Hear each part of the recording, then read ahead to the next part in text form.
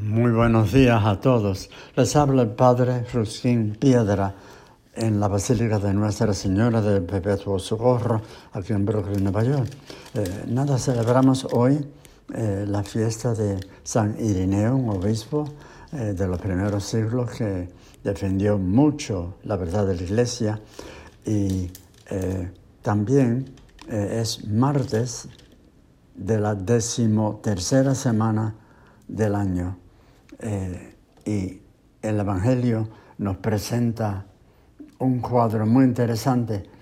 Están en la barca los discípulos y Jesús está dormido en la barca, y hay un temporal que se levanta de pronto y la barca desaparecía entre las olas y él no se movía.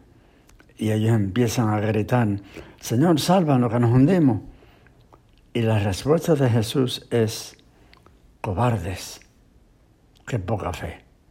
O sea, él estaba dormido, pero ellos, habiendo presenciado tantos milagros, tantas curaciones, tanto cuidado, ¿cómo no pudieron superar este miedo sabiendo que Jesús estaba ahí y que no los iba a desamparar? En la presencia del Señor, en los momentos difíciles, es un gran reto para nosotros. ¿Estará ahí? ¿Me oye el Señor? Eso le dijo el Señor a Teresa de Jesús cuando ella estaba en muy gran angustia. Y ella le dijo: ¿dónde estaba, Señor? Y él le dijo: ahí, entre las cazuelas y los platos. O sea, siempre está con nosotros. Tengo un primo hermano que quiero mucho, y él se había retirado y estaba con la señora. Ella trabajaba por las líneas aéreas y tenía muchos privilegios, y viajaban de aquí para allá, y siempre procurando hacer el bien, porque son una pareja que viven para dar. Bueno, de pronto él en su parroquia iba todos los días a la misa, y después tiene reunión muchas veces con un grupo de hombres sobre la Biblia. Pero ahora la señora que se operó les resultó mal.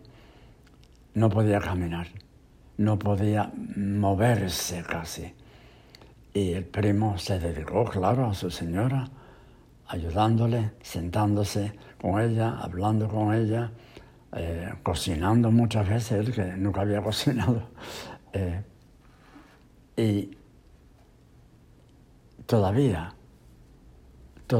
este hombre sonríe, todavía tiene inmensa fe de que si Jesús está en el Santísimo, en la parroquia, en la iglesia donde él va a misa todos los días, no deja de estar con él en su casa, con la señora, con toda su vida. Ahora ha cambiado y ahora tiene que pensar dos veces lo que puede hacer.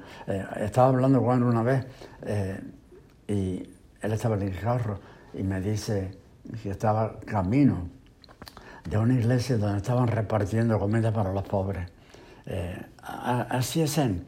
Ahora todo eso hay que darle segundo lugar a la señora. Y él llevaba semanas y meses cuidándola, y ahora por fin empieza a caminar un poco. Le digo esto porque Jesús duerme, al parecer, no está ahí que se palpa, pero tu fe y la mía nos dice que está ahí, nunca nos abandona. Estaré con ustedes todos los días hasta el final de los tiempos.